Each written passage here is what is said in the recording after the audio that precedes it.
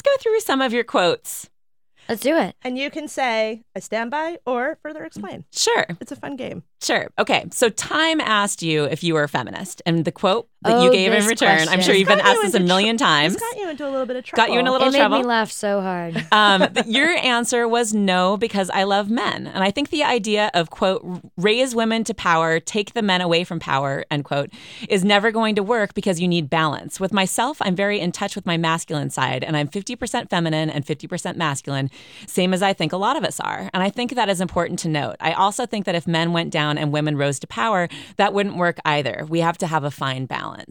So do you stand by this quote? Do you feel like you want to further explain it? I fully stand by this quote. I mean, listen, I think that the word feminist is beautiful just in the same way that I think the word Democrat or Republican or whatever you are is beautiful. Sure. But any sort of label in my mind is segregates. But there's a line between people, and it creates segregation and creates discord. And I don't abide by any of that. So, but do you think that the word feminism means that you don't love men?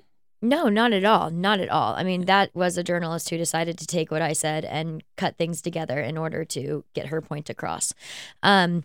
So no, not at all. And that is not actually the way that I said it in the original interview, which is why it makes me laugh really hard. That's annoying. See, I would think this is one of the more annoying things about being famous. It's incredibly annoying. Yeah. But you know what? At the end of the day, it's like everything is out of your control. So whatever, people are going to run with it, and you know what you know. But again, one of my best friends said something so profound to me. She's like, Shay, labels are just a way for other people to understand us, because I know who I am and I know how I feel. But in order for you, Sarah, to understand me and your perception of who I am, it might be easy for you to be like, Shay's hippie, or she's earth loving, or she's this, or she's that. Right. In my mind, I'm not like, I'm an earth loving hippie, because I know my experience is who I am. Well, I don't need to say I'm a feminist. And so it's things like that. It's words and labels that I don't personally resonate with. So if somebody asks me a question, I'm going to say no. For me, the big thing in life is about sisterhood and brotherhood. Even. I'm not discrediting men, but sisterhood and bringing sisters together and supporting one another, which is what I found so funny and so sad about that article.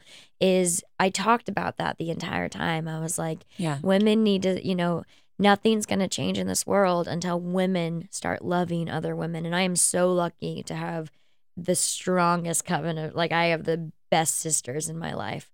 The best. But what it was really counterintuitive what that reporter decided to do, because she ended up publishing something that pitted women against me.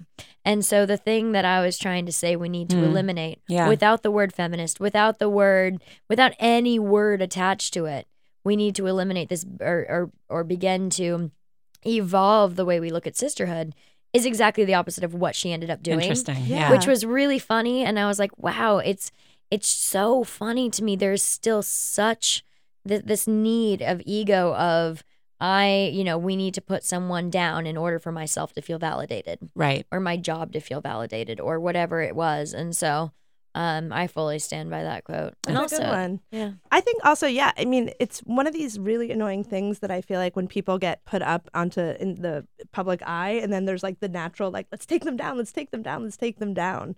And it's a shame it would have to go under this sort of thing. Which is funny. It's like, we're sisters, man. Like, we all have our periods, and we all like have boobs, and we all, so half of us have babies, and we all are dealing with relationships, whether you're with a man or a woman, and there's all these funky things that are happening with our uteruses that we're trying to navigate. And it's like, there's something so beautiful about being able to connect with somebody and be like, whoa, you just experienced that, because I did too.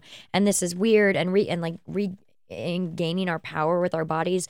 Those aren't things we can share with men. Those are sacred, beautiful rituals that are reserved for women, and the fact that we're able to give life. And so for me, it's like, let's just eradicate this competition bullshit. It's over. Like, we don't need it.